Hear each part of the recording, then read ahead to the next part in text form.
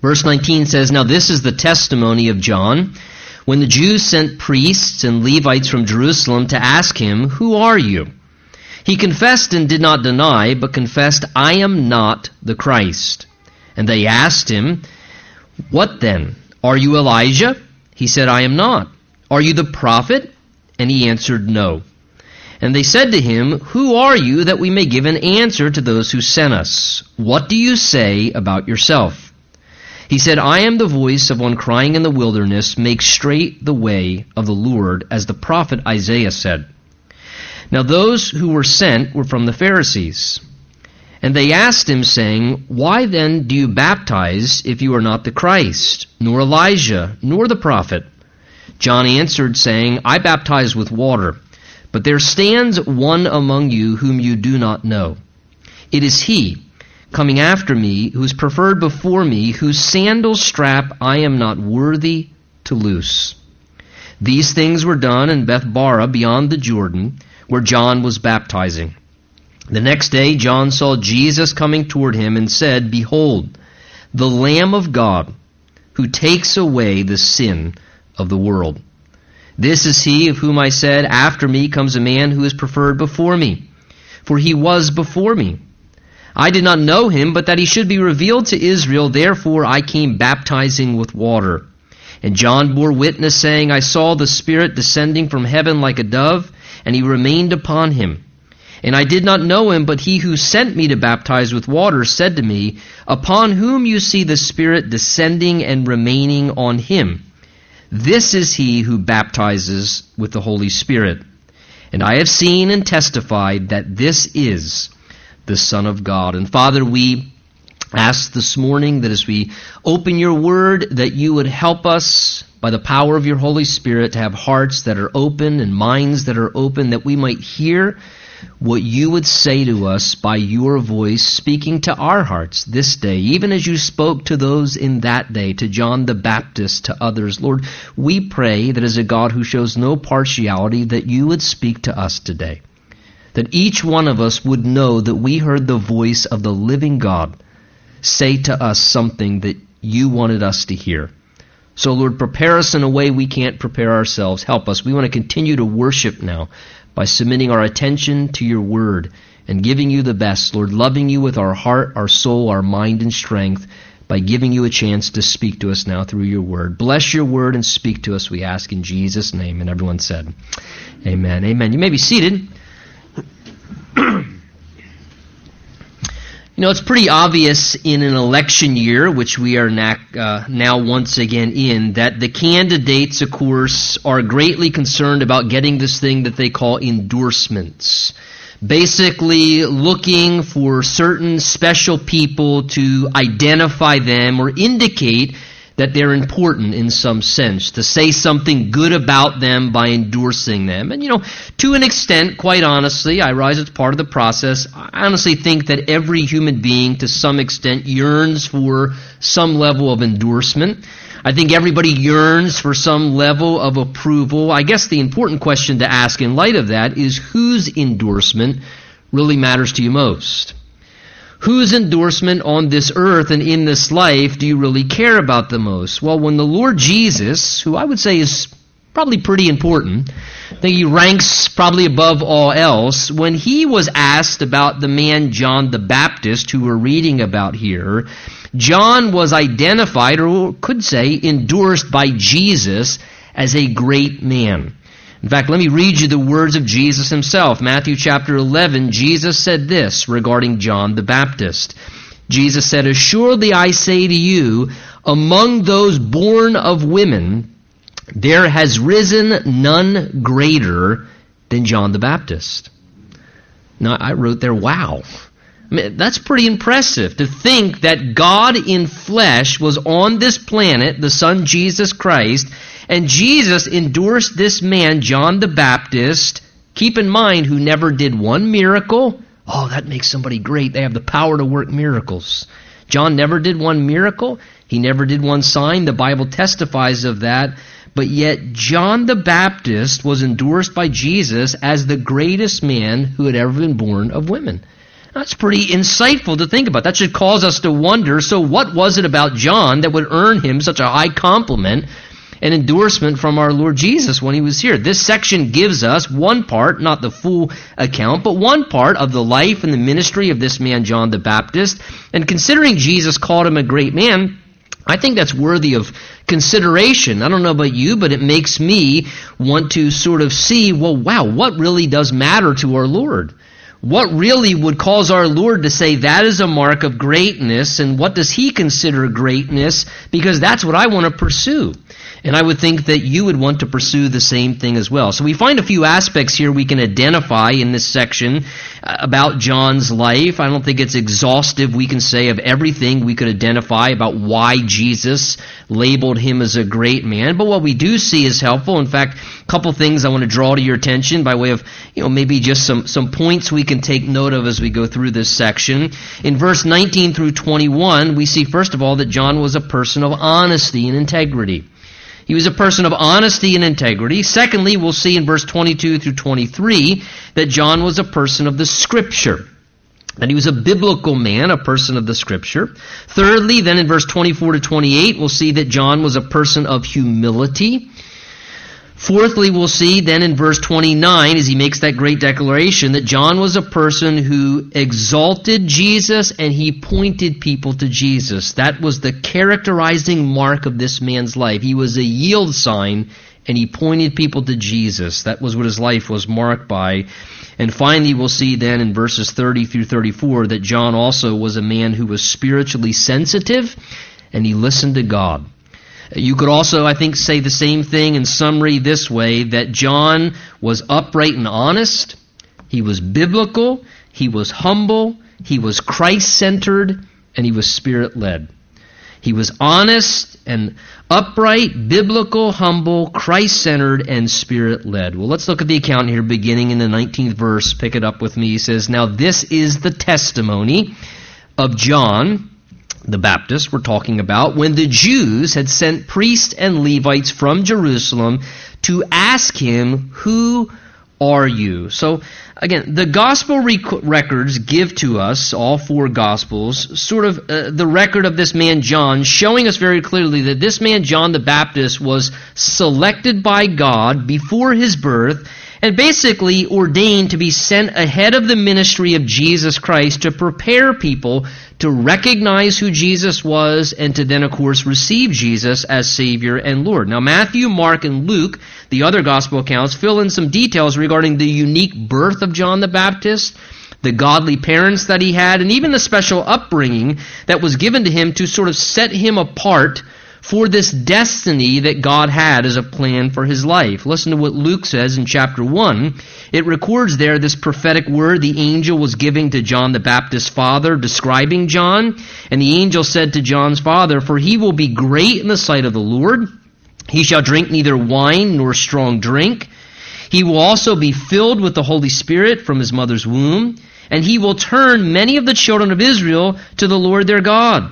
He will go before him in the spirit and power of Elijah to turn the hearts of fathers to the children and the disobedient to the wisdom of the just, to make ready a people prepared for the Lord." Now, a short time before the public ministry of Jesus starts, John the Baptist, it seems, hears from God word that this preparatory ministry that he was destined to perform is now time to come to pass. So John then comes on the public scene, we see, right prior to the ministry of Jesus, and he begins to call people to get ready spiritually and to begin to look for what is about to come to pass. We read in Mark chapter 1 verse 4 that John came baptizing in the wilderness, preaching a baptism of repentance for the remission or the removal of sins. And the Bible says that what John was declaring was this: repent, for the kingdom of God is at hand. John was saying, turn away, turn around, if you would, from how you've been living and get prepared, because the kingdom of God is now close. It's at hand. And he was seeking to get people ready for that. Matthew 3 says that John was declaring as well, "I indeed baptize with water unto repentance, but he who's coming after me is mightier than I, whose sandals I'm not worthy to carry, and he will baptize with the Holy Spirit and fire. And as the Spirit of God started moving through the ministry of this man John the Baptist prior to Christ, multitudes, the Bible shows us, were coming out to John in the wilderness. Crowds were just flocking out to the Jordan River to hear John's preaching. Many were confessing their sins. Tax collectors, Roman soldiers, even religious leaders, people were repenting from their sin, and they were accepting this water baptism that John was performing by submitting to it to identify their desire and choice to repent from sin and to become right with God. Luke 3 tells us this: the people were in expectation and all were reasoning in their hearts about John, whether he was the Christ, the Messiah, or not. Because of this incredible stir and the evident power of the Spirit of God working through this man John, and the ministry unfolding, and crowds just gathering together, and people were confessing sin and repenting and showing that they wanted to get right with God. In essence, there was an awakening spiritually happening. People were starting to wonder who John really was. Who is this guy? What is this going on? And perhaps, is this perhaps the Christ that Jehovah God said was coming? Is this the Messiah? Is this maybe the predicted Savior who was to come? And they were asking searching questions. And that is what is the backdrop as we pick up our account now this morning of their searching for answers about John the Baptist. That's why we read here in verse 19, the testimony of John at this time when it says, notice, the Jews sent priests and Levites from Jerusalem to ask John, who are you? To get an answer from him. The Jews sent priests and Levites from Jerusalem. Again, Jerusalem, we know, is sort of the spiritual capital of the nation. It's where the temple of God were. It was sort of the headquarters, spiritually, if you would, of the worship life of God's people in that day. The Levites and the priests, mentioned here in verse 19, we know, are the established representative of the religious leaders in that day in Israel. So these individuals, the religious leaders who have spiritual authority, they supposedly have the credibility of the things of God. They're now sent on this mission, notice, to sort of interrogate John the Baptist, to interview him, not privately, but quite publicly it happens, the Bible shows us. And they're sent on mission to find out and get some answers and clarity. Who is this man who seems to be so powerful and influential, and the Spirit of God seems to just be moving through his life in such a way? So they come to John and say to him, who are you? Look, he answers, verse 20. He confessed and did not deny, it says, but confessed, I am not the Christ. Again, notice the language there. Emphasizing, John does purposely what he does, not to leave any room for question or doubt here. John flatly denies any wrong impressions that obviously were beginning to develop and admits the truth openly. I am not the Christ. I am not the Christ. I am not the Messiah that God predicted to come. John's basically saying, please do not look at me as the Savior. And please don't look at me as a Savior, he says, for that is not what I am. The questioning goes on, verse 21, and they asked him, saying, well, what then? Are you Elijah? And he said, verse 21, I am not. Now, are you Elijah? Because Malachi chapter 4, hundreds of years prior to this time, had prophesied that before the coming of the great day of the Lord, that Elijah, remember from the Old Testament, who had disappeared while still alive in this seeming whirlwind experience, it seems he's taken up to heaven while still alive and disappears. It was prophesied in Malachi 4 that Elijah would return back to the earth and turn people's hearts back towards what's right. So there was this expectation that Elijah would come before the Christ, and John seemed in many ways to be like Elijah in his appearance, certainly physically, as well as his style of ministry. The Bible even says he was operating in the spirit and the power of Elijah. So they were curious. Well, are you Elijah? Is that who you are? Are you the fulfillment of Malachi chapter 4? John again denied, I am not. They go on, verse 21, to say, well, are you the prophet? Notice, not a prophet, the prophet. And he answered, nope, not that either. Now the reason they ask, are you the prophet? That's a reference to Deuteronomy 18, where God spoke there through Moses of raising up a prophetic leader for Israel that the Bible says would be like Moses, but yet greater than Moses to come and rule the people. Deuteronomy 18 records there that God said, I will raise up for them a prophet like you from among their brethren, and I will put my words in his mouth, and he shall speak to them all that I command them. And it shall be that whoever will not hear my words, which he speaks in my name, I will require it of him. So again, there was this expectation that this prophet like Moses, but greater, would come, and that's what they're asking here as well. Are you the prophet that Moses predicted? Again, they inquired, and John again honestly said, nope, I'm not that guy either. Now I want you to think about this. All three of those identities or titles, that'd be pretty appealing. To be the Christ, or to be Elijah, this man come back from heaven, or to be the prophet like unto Moses. Those are all pretty appealing titles and identities to have, yet John, being what I said, a man of integrity in his character and being a man of honesty and uprightness, does not give in to that fleshly temptation, but spoke forth the truth in all these matters as he was being asked. In a sense, you could say at a time when there was pretty great pressure upon him as a human being like you and I, and a temptation to maybe take to himself otherwise a little more glory than what he had going currently, to be the Christ or the prophet or to be Elijah having come back, John proves his character in the midst of the moment by being marked by honesty and integrity. By every time he's being asked, is this who you are? You seem, he said, no, that's not who I am. That's not who I am. John knew who he was. And again, this honesty, integrity by how he handles all things is one part of what made John, as I said, great in the eyes of Jesus. It was one of the things from Jesus' perspective that made him a great man, that he was a man of honesty. He was a man of simple integrity.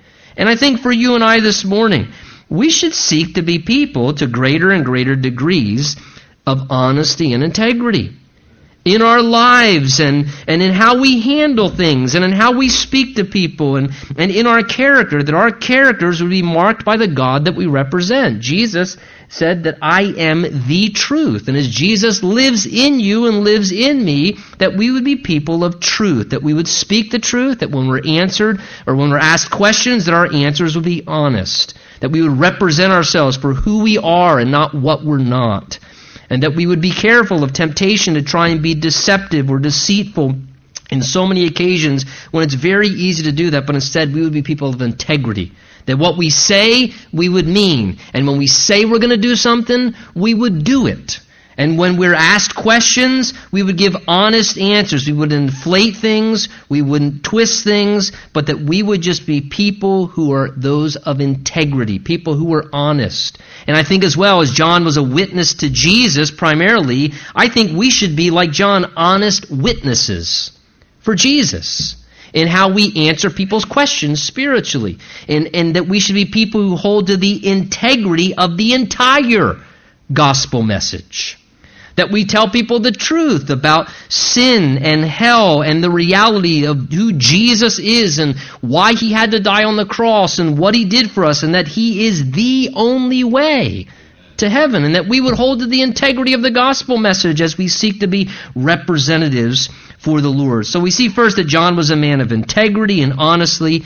Secondly, take note as our verses go on, verse 22 and 23, we see also, secondly, that John was a person of the Scripture. Look, they are just almost beside themselves. They say to him, okay, you're not Elijah, you're not the Christ, you're not the prophet.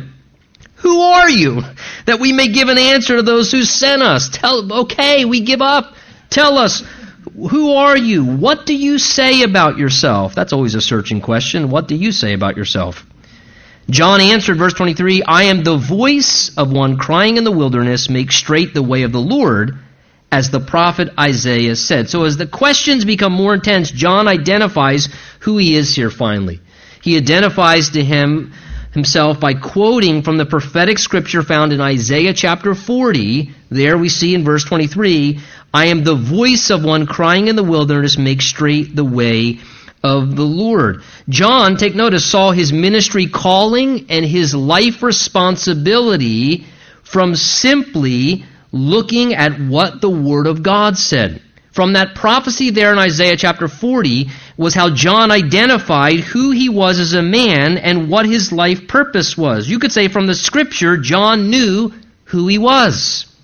From the Scripture, John knew what he was supposed to do with his life. His awareness of the Bible is how he found his life purpose. That was how he found direction for his life and began to understand and learn how to go about things in his life. That he was to be a voice speaking on God's behalf, what God wanted said. That his life calling and responsibility was to serve in a way to get people ready to walk in the way of the Lord, to help people be on the right path spiritually so they could meet Jesus and connect with Jesus and experience Jesus. And you could very clearly say that John knew and, in a sense, ordered his life and his decisions and his ministry by the Word of God, by the Scripture.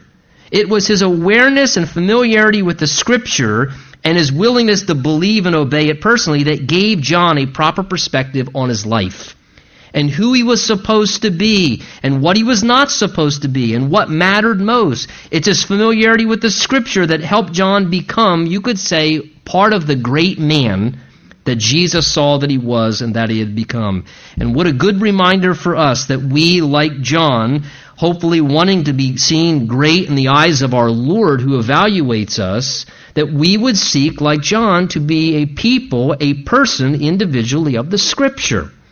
That we would let the Word of God be what orders our life. That we would let our familiarity and our awareness of what the Bible says and our willingness to obey what this says, not what the world says, or what our own ideas or feelings tell us, or how the patterns of the world do things, but that we would let the Word of God be the lamp unto our feet and the light unto our path, and that our familiarity with this book would be the thing that tells us who we are and what we're not, and what our life purpose is supposed to be, and what matters most, and that we would care more. Let me be very candid. If more Christians cared about their Bible than they did social media, I wonder what would happen to the church in some ways.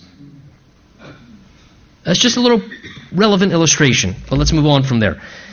The Word of God, that was what ordered this man's life. He was looking for direction, but when he looked for direction, apparently he found it in the Bible. Because when he stumbled on Isaiah 40, he said, that's who I am. That's God's will for my life. And look, I want to challenge you, whether you've been a Christian for 20 years, you've been a Christian for 2 weeks, or whether you are married and 50 years old, or whether you're 15 years old, listen, this book will tell you how to live your life. Do you want to have a semi-decent life in a really rotten, messed up world? Order your life by being a person of the Word of God. Let it be the authority in your life and the chief priority in your life, and it will show you how to lead your life and how to be fulfilling the roles that God intends for you in so many different ways. So John was a man of the Scripture. Thirdly, we take note in verse 24 to 28 that John also was a man of humility. He was a man of humility. We see this in verse 24 and on. Look what it says to us. Now those who were sent were from the Pharisees. Now the Pharisees, we know, were that elite religious group of religious leaders in Israel in Jesus' time period. They were an ultra-conservative, sort of strict, religiously devoted group of individuals who actually originally formed with very good intention to try and preserve the law of God and to keep the customs of Israel. They had a great intention when they began, but unfortunately, over time, to an extreme, they became a very legalistic sect of religious leaders who really began to care much more about keeping traditions and rituals and meticulous rules, which translated them into feeling more spiritual or appearing more holy, and they became a very self-righteous group of rule keepers. In many ways, they had ritual, but they had lost reality in regards to the things of God. They were strict rule keepers, great routines and regulations they kept themselves to, but they had lost sense of a personal experience with God in their lives. And unfortunately, as religious leaders, they had put great burdens religiously upon the people, leading them astray.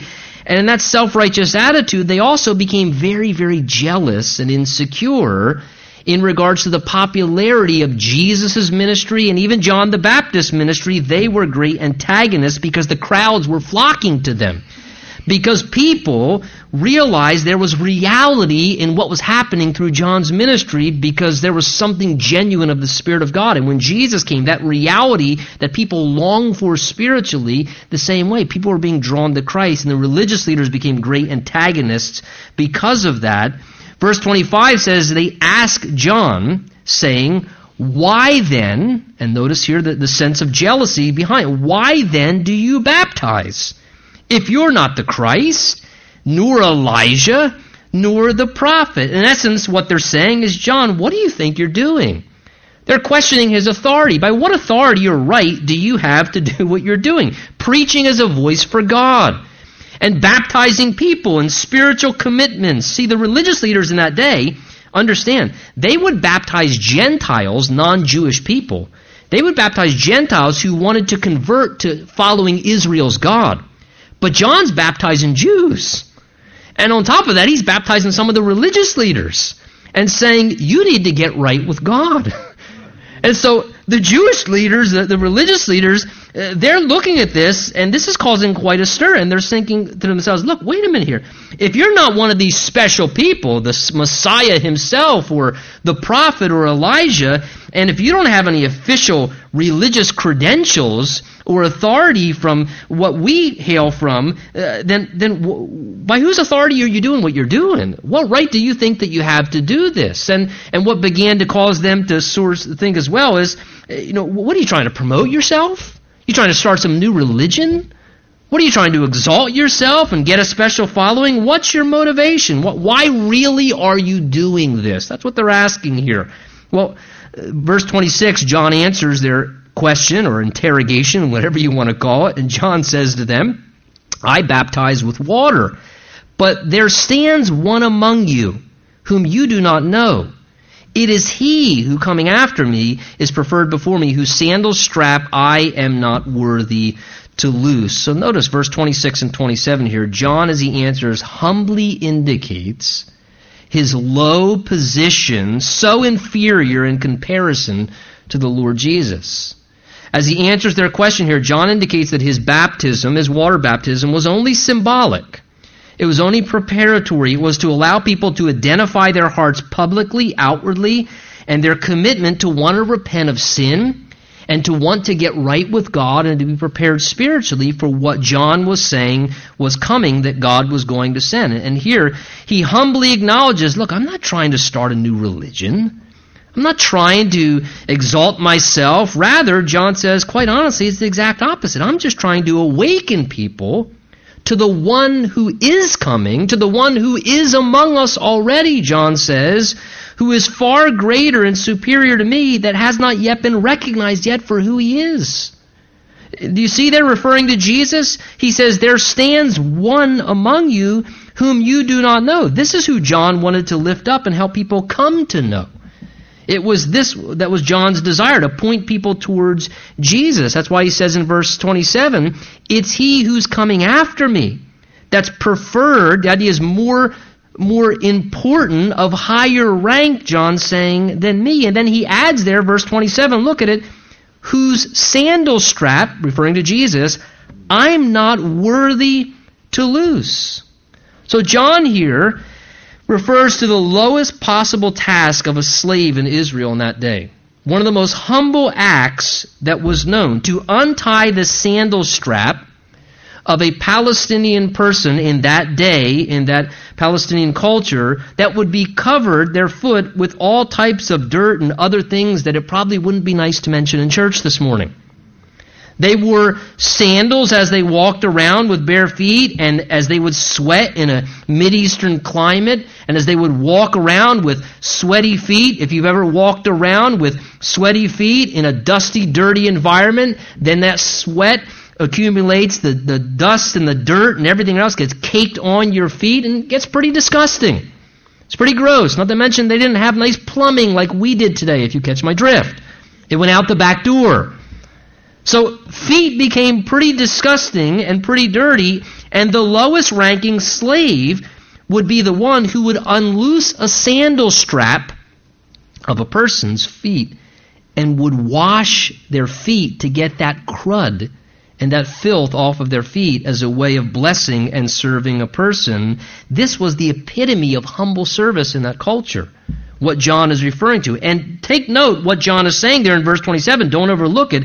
John does not say, I should unloose his sandal strap.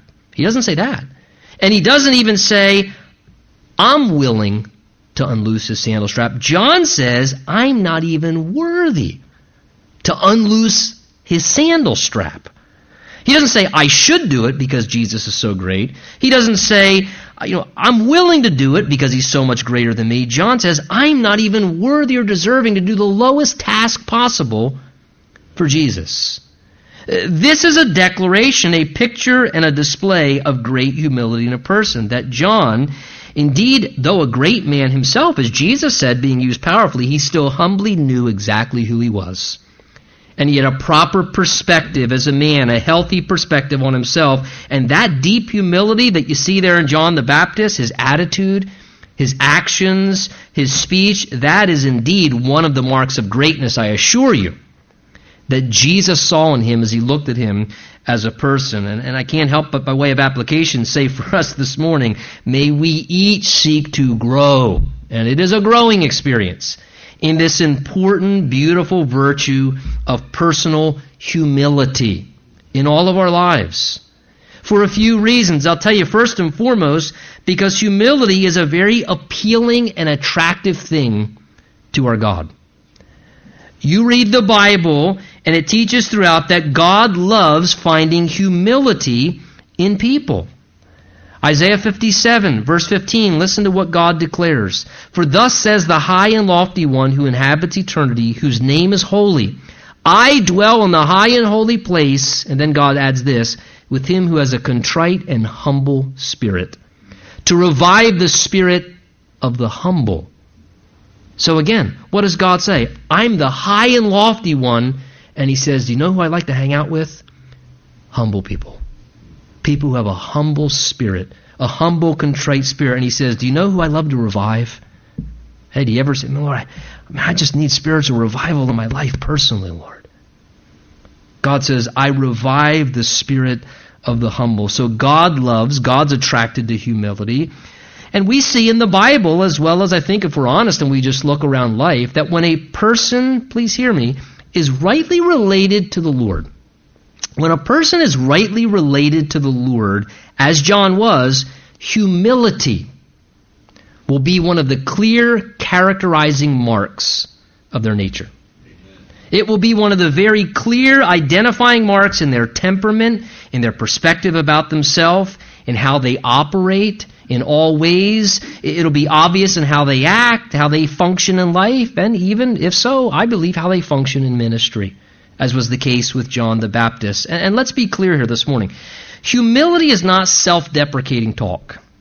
Christians are probably the biggest guilty people of a false pseudo-form of humility by using self-deprecating talk to want to make themselves feel like they're humble or pretend like they're humble to other people. Look, self-deprecating talk is just putting verbal bait out to get people to give you compliments. Self-deprecating talk many times is just fishing for compliments. There have been numerous times over the years where I've said this to my own, children as they're growing up. They'll be saying something, and I say, stop fishing for a compliment. And self-deprecating, this woe is me. Look, I understand honest, humble. Humility, in its essence, is just an honest awareness of who you are.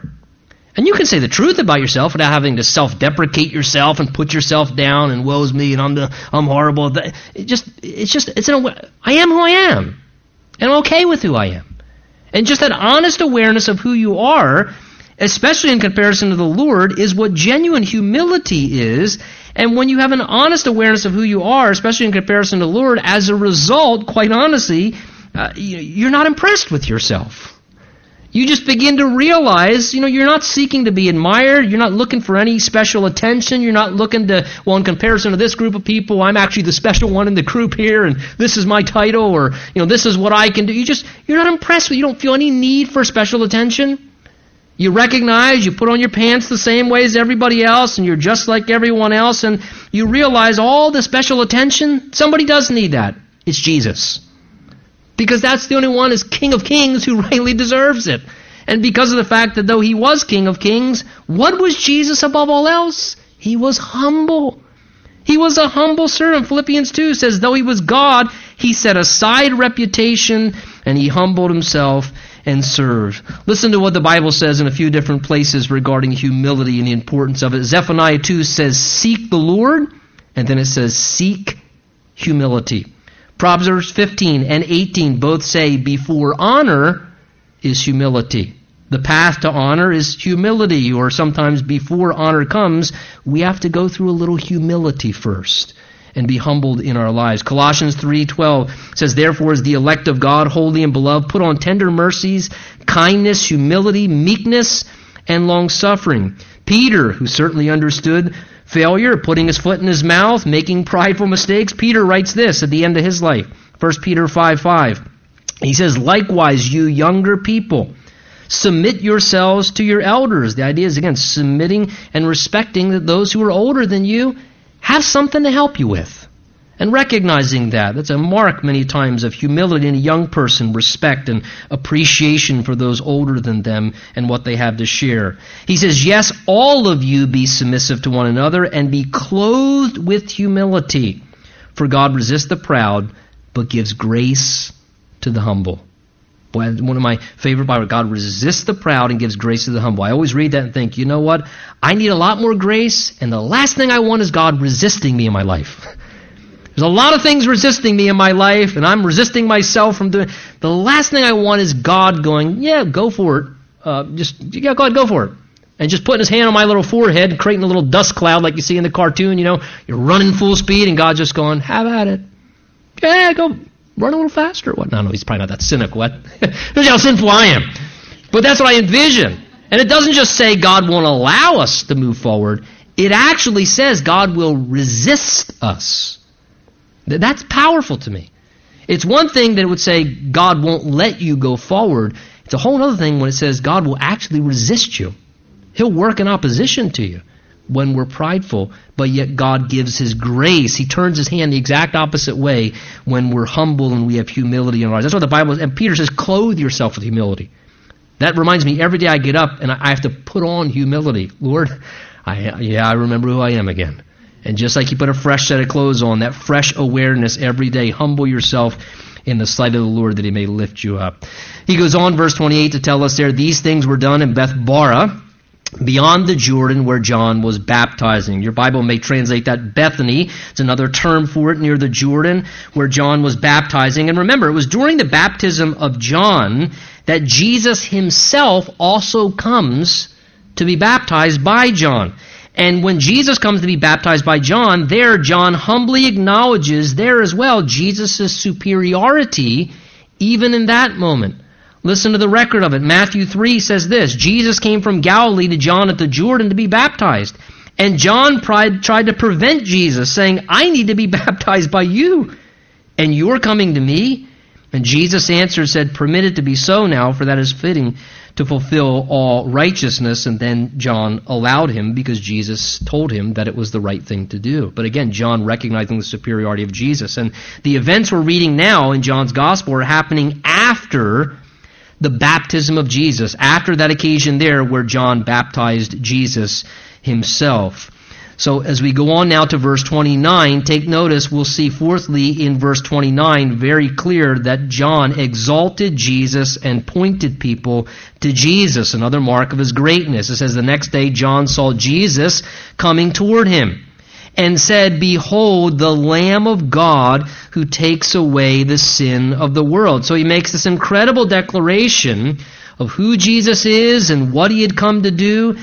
The Lamb of God who takes away the sin of the world. Now the Jews, we know, were very familiar with lambs being offered in sacrifice to atone for and cover sin before a holy God. Their own law, Leviticus 17:11, says this, "For the life of the flesh is in the blood, and God said, I have given it," the blood, "to you upon the altar to make atonement for your souls. For it is the blood that makes atonement for the soul." So whether it was routine sin offerings that the people brought, whether it was the Passover feast, or whether it was the Day of Atonement, the high day when they sought forgiveness for the sins of the nation once a year, lambs without any defect or spot or blemish, of course symbolically, they were selected, and then they were sacrificed. They were killed. They're dying as an innocent substitute for the guilty party. And the blood of the lamb that was innocent was shed in order to appease and satisfy God's holy wrath against sin, to allow imperfect worshipers to be able to have fellowship with God and approach a holy God. And the Jews understood that without the shedding of blood, there was no remission or removal of sin. And you could not approach a holy God. And again, that's what God prescribed. Why? Because that's what God prescribed. He's God.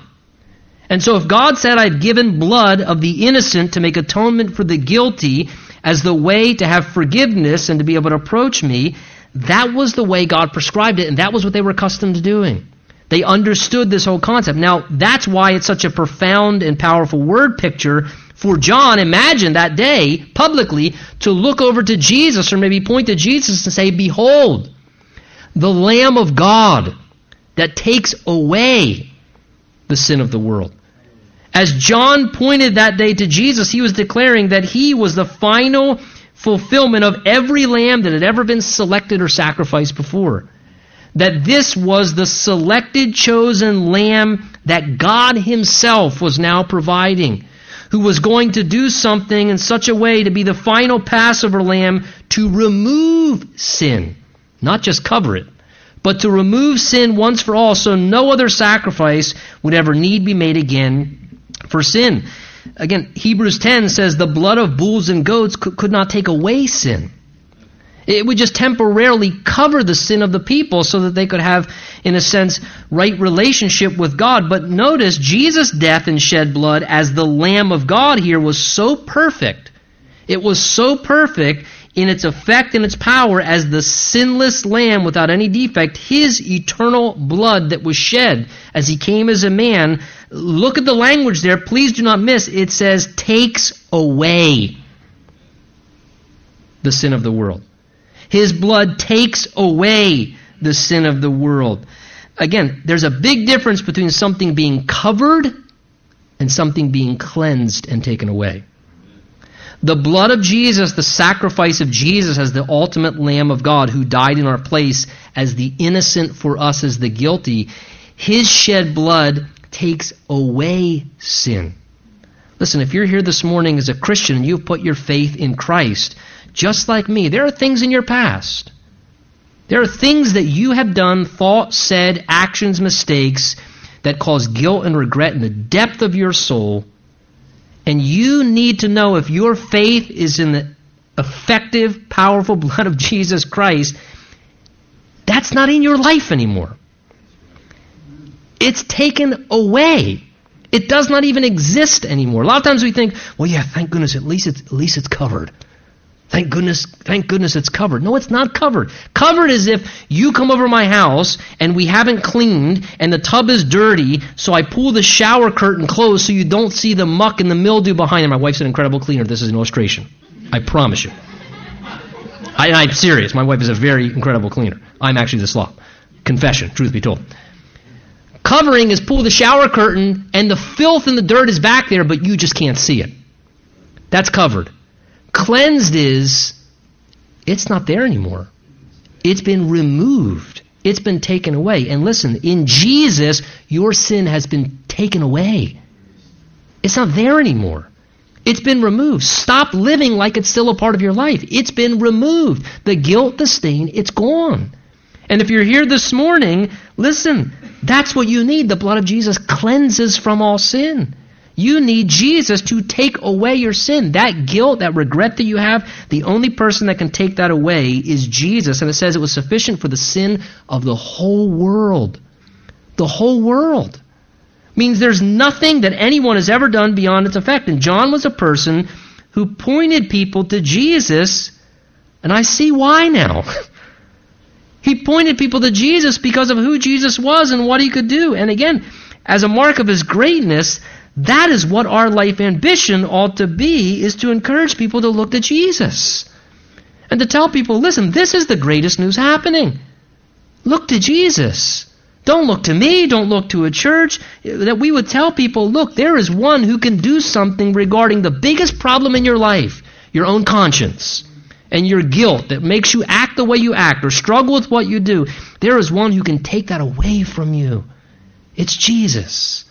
And to point people to Jesus as John did. Notice quickly, we need to wrap up here, as John here finally was one we see in our final verses who was spiritually sensitive and listened to the Lord. It goes on to say, this is he of whom I said, after me comes a man who's preferred before me, for he was before me. Again, John indicating that Jesus existed before he ever came on the scene. John was older chronologically. His ministry began first. We talked about this earlier. But John realized that in his incarnation, Jesus had left heaven where he always was as the eternal Son of God, added humanity to his divinity in order to reveal God and provide salvation. And because John sensed that, he says, look, this is the one far superior to me. He says, verse 31, I did not know him, but that he should be revealed to Israel.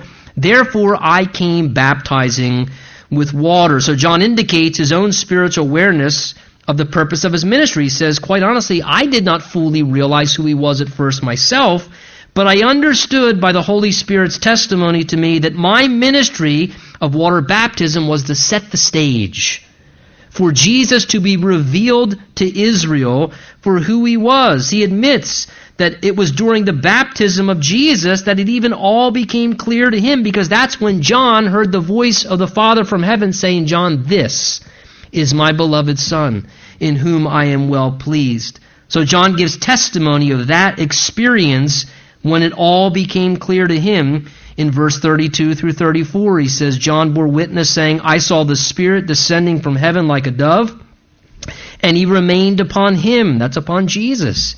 And I did not know him, but it was he who sent me to baptize with water, who had said to me, John, upon whom you see the Spirit descending and remaining on him, this is he who baptizes with the Holy Spirit.